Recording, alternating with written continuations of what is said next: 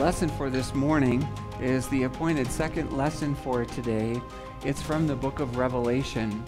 And here in this reading, we begin a series of looks at portions of Revelation that will occur throughout our Easter season. There's at least 5 of them still to come.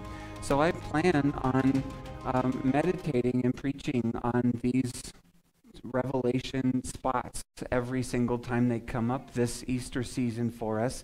And that starts here in chapter 1.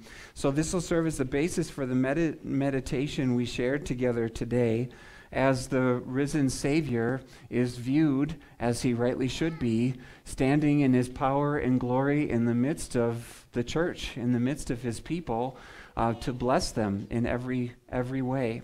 So we listen to these words from the Apostle John in the vision he was given to share with you. Revelation 1, beginning at verse 4. John, to the 7 churches in the province of Asia, grace and peace to you from him who is, and who was, and who is to come, and from the 7 spirits before his throne, and from Jesus Christ, who is the faithful witness, the firstborn from the dead, and the ruler of the kings of the earth. To him who loves us and has freed us from our sins by his blood, and has made us to be a kingdom and priests to serve his God and Father, to him be glory and power forever and ever. Amen. Look, he is coming with the clouds, and every eye will see him, even those who pierced him, and all peoples on earth will mourn because of him.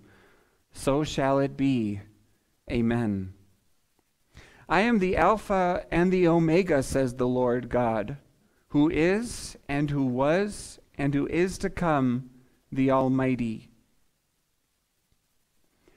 I, John, your brother and companion in the suffering and kingdom and patient endurance that are ours in Jesus, was on the island of Patmos because of the word of God and the testimony of Jesus.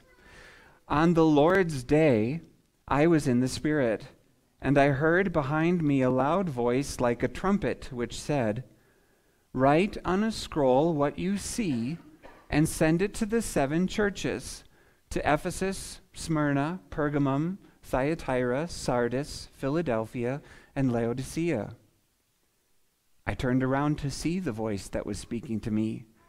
And when I turned, I saw 7 golden lampstands. And among the lampstands was someone like a son of man, dressed in a robe reaching down to his feet, and with a golden sash around his chest. The hair on his head was white like wool, as white as snow, and his eyes were like blazing fire. His feet were like bronze glowing in a furnace, and his voice was like the sound of rushing waters. In his right hand he held 7 stars, and coming out of his mouth was a sharp double-edged sword. His face was like the sun shining in all its brilliance. When I saw him, I fell at his feet as though dead. Then he placed his right hand on me and said, "Do not be afraid. I am the first and the last. I am the living one. I was dead, and now look, I am alive forever and ever, and I hold the keys of death and Hades." The word of the Lord.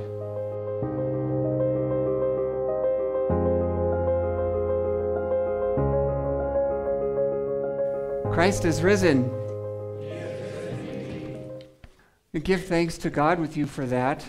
And I have another picture to show all of you today. Emma, do you have the slides? Are you doing? Yeah. Oh, there it is. Look at that. This is a gigantic painting. I'm guessing, I haven't seen it in person, but I think top to bottom it may be as big as the cross on our wall, if not a little bit bigger. It would take up this whole space. It's a masterful enormous peace. You see the title there, maybe. Sorry to surprise you with this. I don't know if people online can get a little full screen for a second, but Christus Paradox is what it's called. The paradox, right? These two truths that seem to be in conflict with each other. Right down the middle is this shadow, allowing the artist to portray Jesus in two different ways on both halves of his face. This is our Lord Jesus Christ in a new picture for you. And maybe you see a subtle warm on one side and a little colder on the other side of the hot red blood on that cool side with the right around his head. It changes, doesn't it? It goes from warm, glowing crown of gold to crown of thorns on the other side, right? The paradox. We see these things blended together in Revelation all the time. In fact, every time you're going to see and hear praise and thanks and doxologies spoken to God and to the Lamb and our Lord Jesus Christ, you're going to see this blend.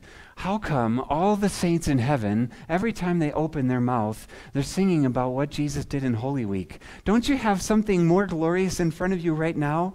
But they keep rejoicing in the fullness of their Christ, which isn't just glory.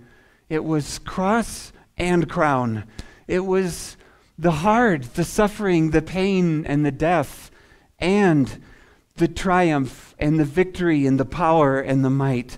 It's one Christ, full story. And that's exactly what Revelation unloads, just flat out unloads into your life. You can go to the next slide now. You could save that picture of Jesus in your mind, the paradox of these things, because isn't that the purpose of Scripture, is to meet us when we feel caught in between pictures of Jesus, and we can't put it all together.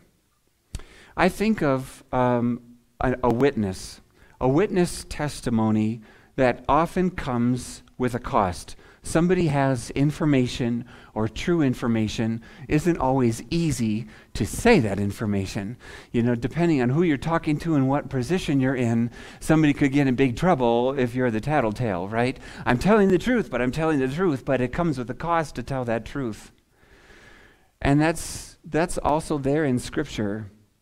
You already see people are animated by the truth of the resurrection, whether it's like a good thing or a bad thing.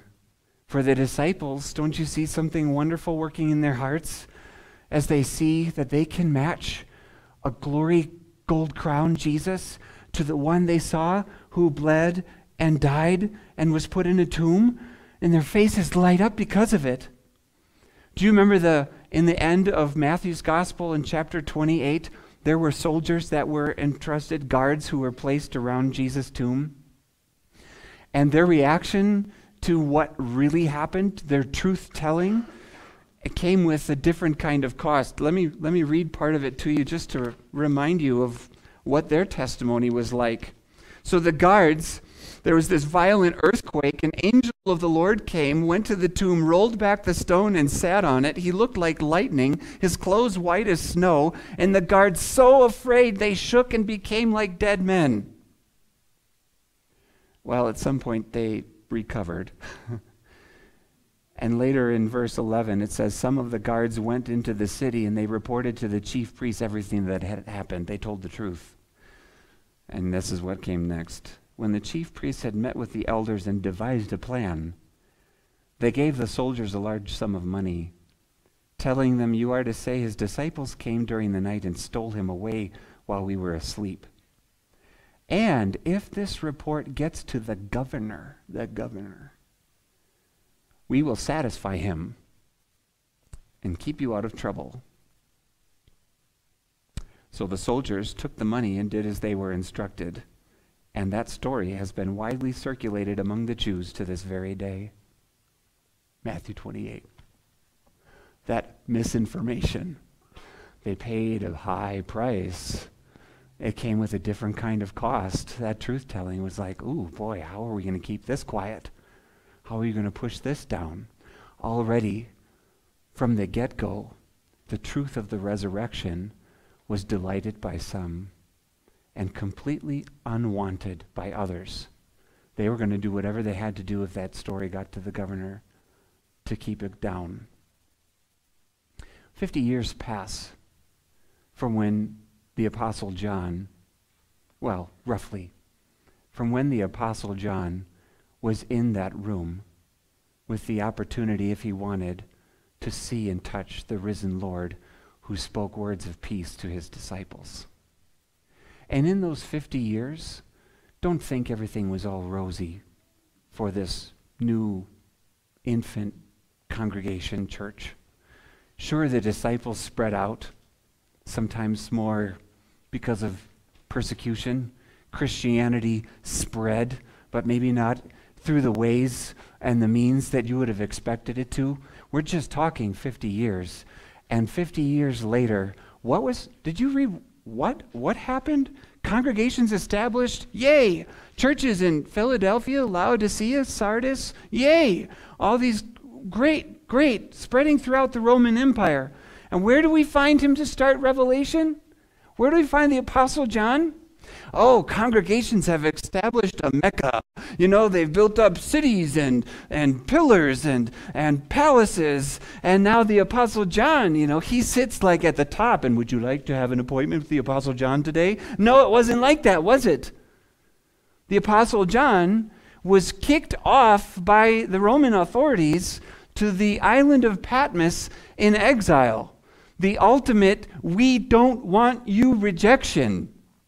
So which side of Jesus' face are you feeling right now, the Apostle John? Huh? Which side of his face are you focused on? Which picture of Jesus is held before his eyes as he goes?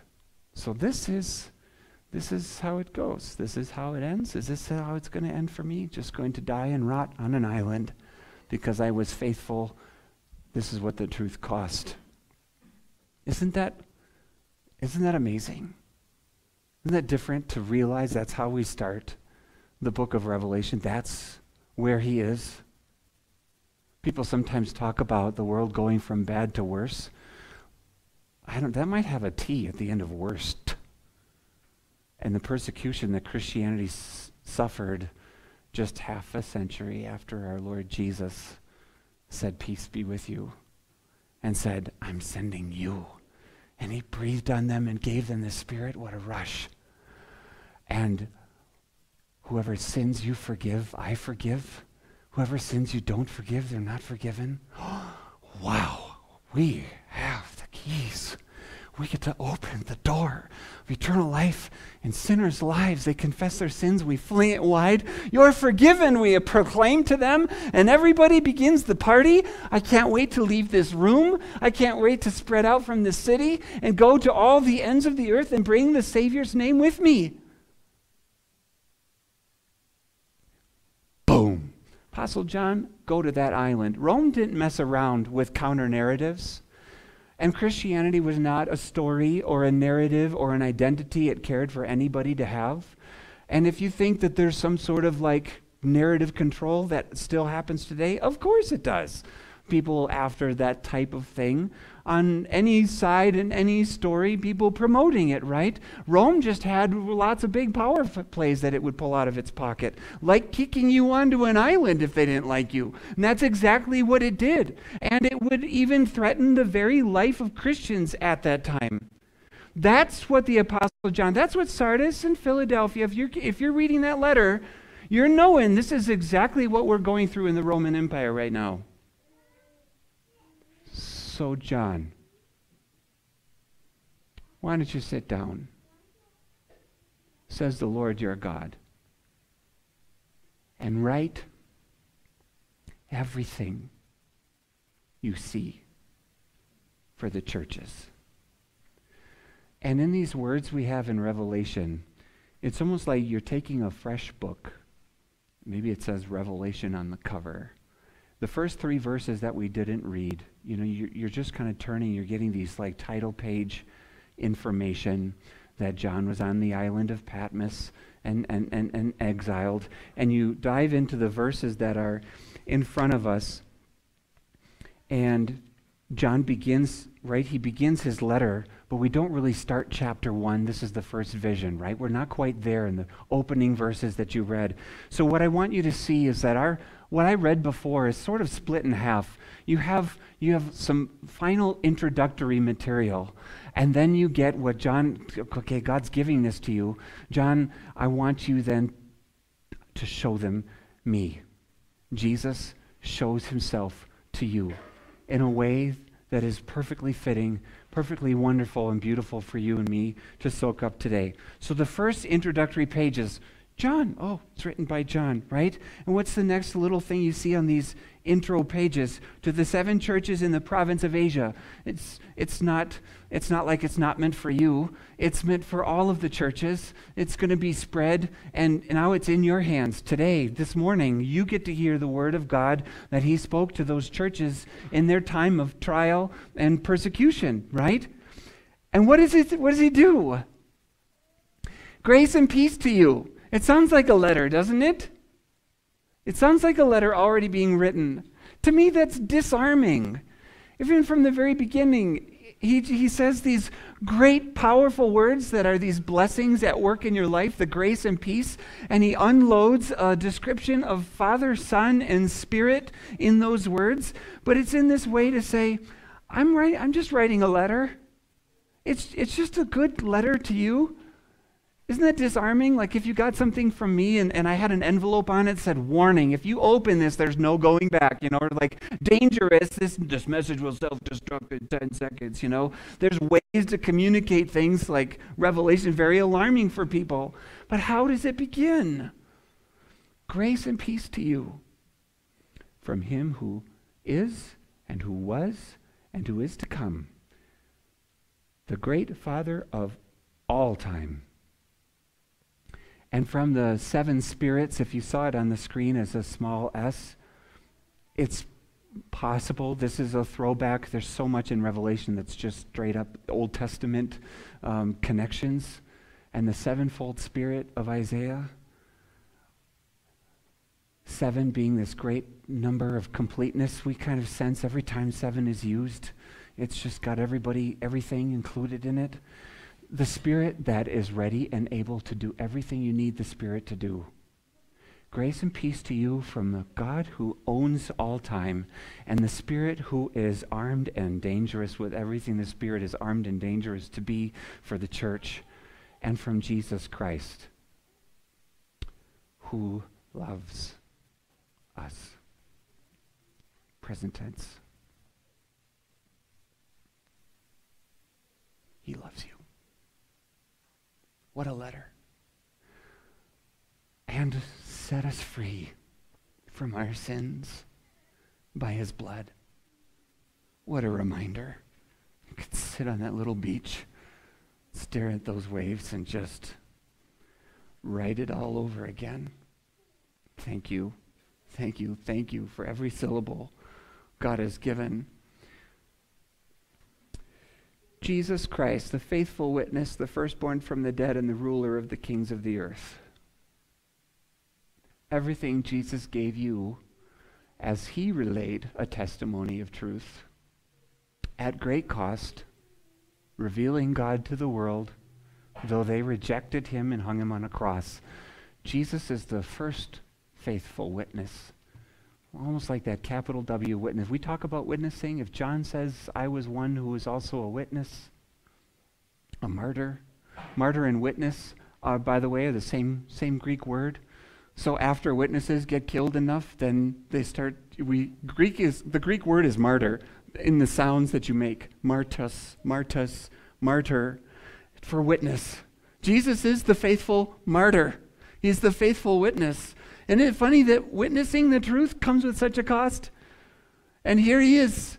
He's the faithful one, but he's not just that. If you want to get the facts straight, John, if you want to tell the churches what position they're in right now, if you want to be faithful testimony to people and congregations everywhere that may be struggling or going through hardship or feeling alone or persecuted in this world, isolated and alienated by people that don't really want to hear what you have to say anymore, if you want to talk to them, please share with them the big picture. And everything comes out so that you'd have all the facts. Don't you want all the facts, witnesses? Don't you want all the facts? You're not just on an island, John. You're not just cities in a Roman Empire, people. You're not just congregations of people living as exiles and strangers in this world. Grace and peace to you from this God, Father, Son, and Spirit. That's a way that you put all the details together. That's the way you and I are first reminded in this first half that our hearts will ever limp, our hands will ever hang, and our shoulders sag if we don't put all the facts, all sides of Jesus, all truths of our wonderful God on the table. Christ is risen.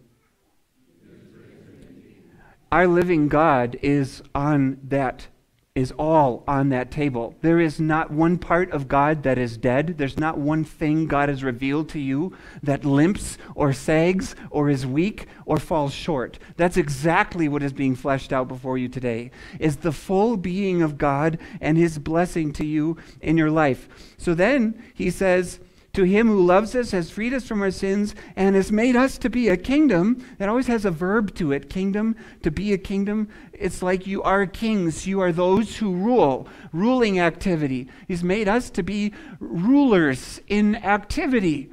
You are people who rule. You rule over Satan. You rule over false doctrine by standing up confessing your faith. Think of the rule being expressed.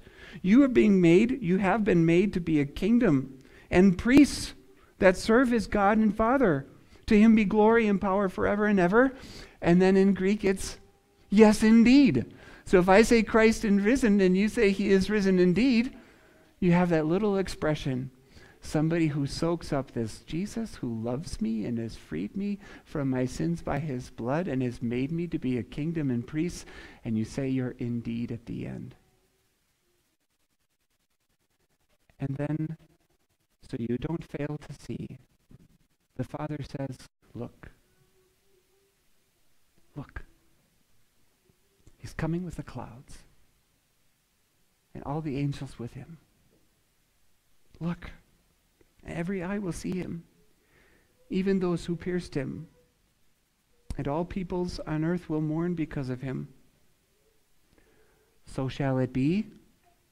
Amen. Indeed. He does it again. Christ is risen.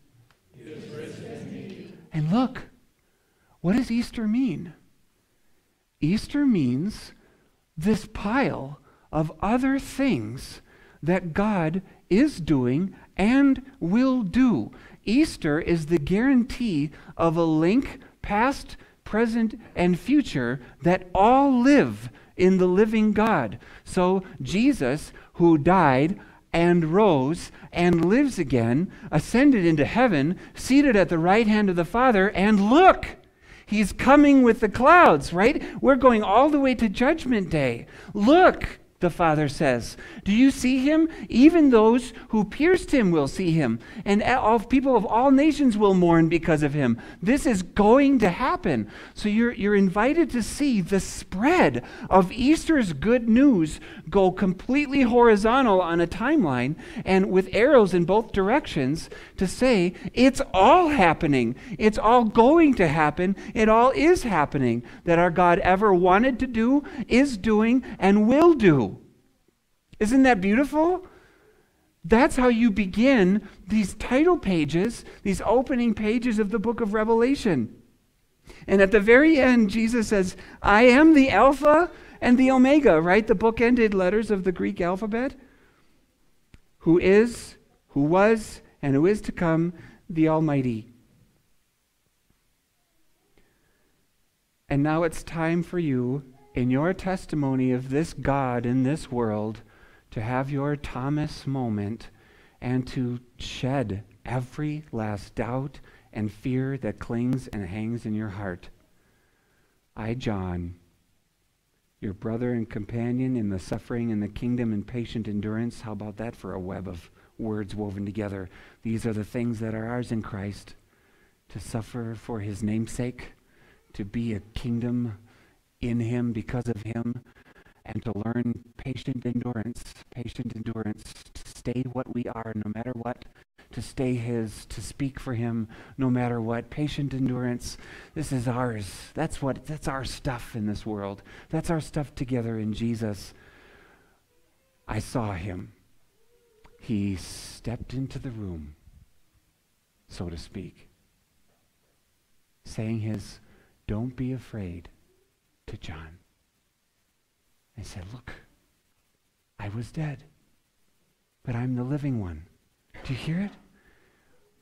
To begin the vision, you start on Easter night in the room with those disciples, with the door locked for fear of the Jews, and a Jesus who would stand before you with a different picture and say, "Don't you forget who I am and will be."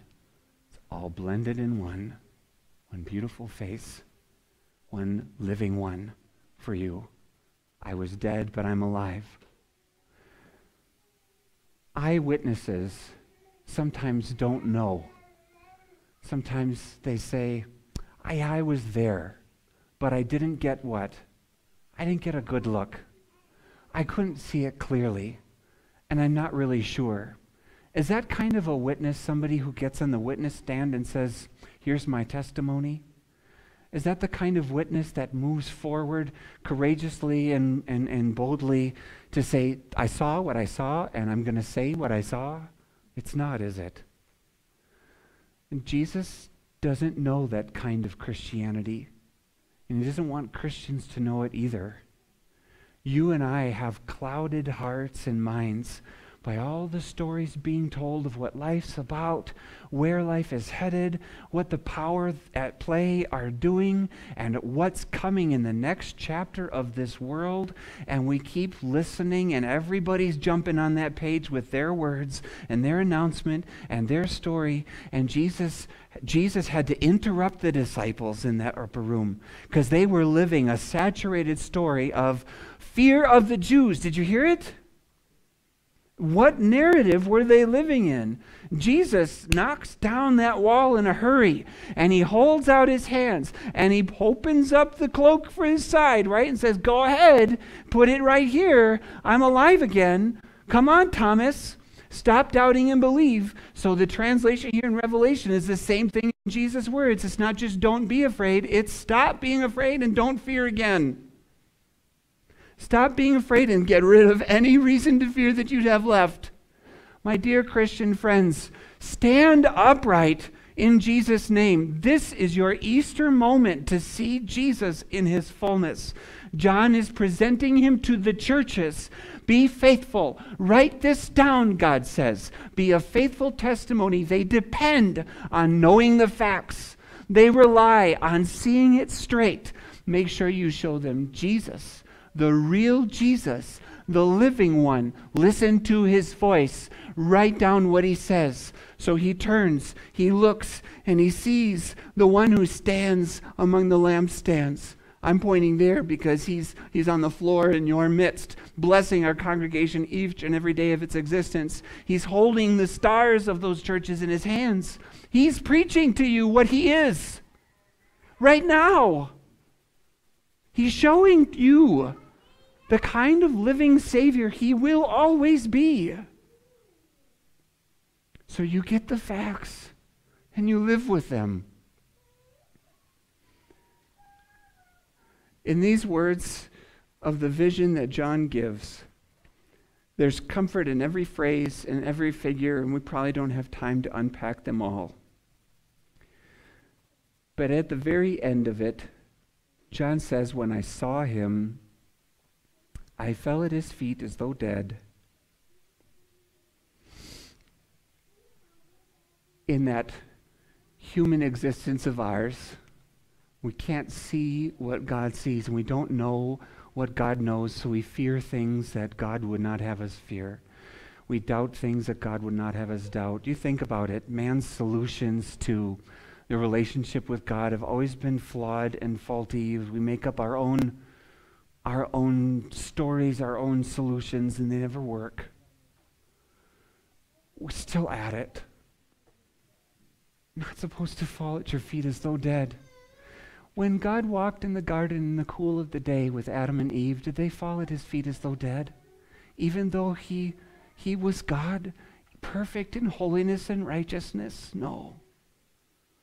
But sinners struggle. We struggle to be sure of his love. We struggle to know his kind presence in our lives. And here's the great apostle on an island falling as though dead, and Jesus says, nope. That's not it. That's not us. That's not us. He put his right hand on me and said, don't be afraid. John, this is an awesome picture of God. You don't be afraid. You're mine. You're with me. Look, I'm the first and the last, the living one. I was dead, and I'm alive forever and ever, and I hold the keys of death and Hades. My dear brothers and sisters in Christ, we're in for a pile of weeks here that are really going to be a blessing to you as we meditate on the revelation visions we get to see.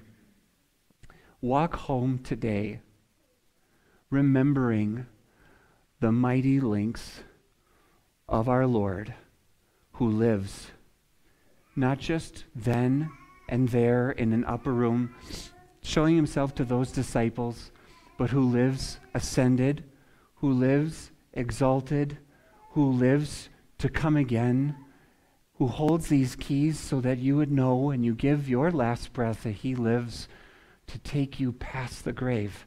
He owns that territory. He will be there, your living one, forever and ever, to give you the life he's promised to you, welcome you to his eternal mansions. And someday there'll be a resurrection of all the dead and a judgment of all life, and we will enjoy the bliss of eternity with him. That's the story, dear church. That's the light that turns that lamp on and makes those stars shine in his hand. And that is what Easter means for you today. In Jesus' name, amen.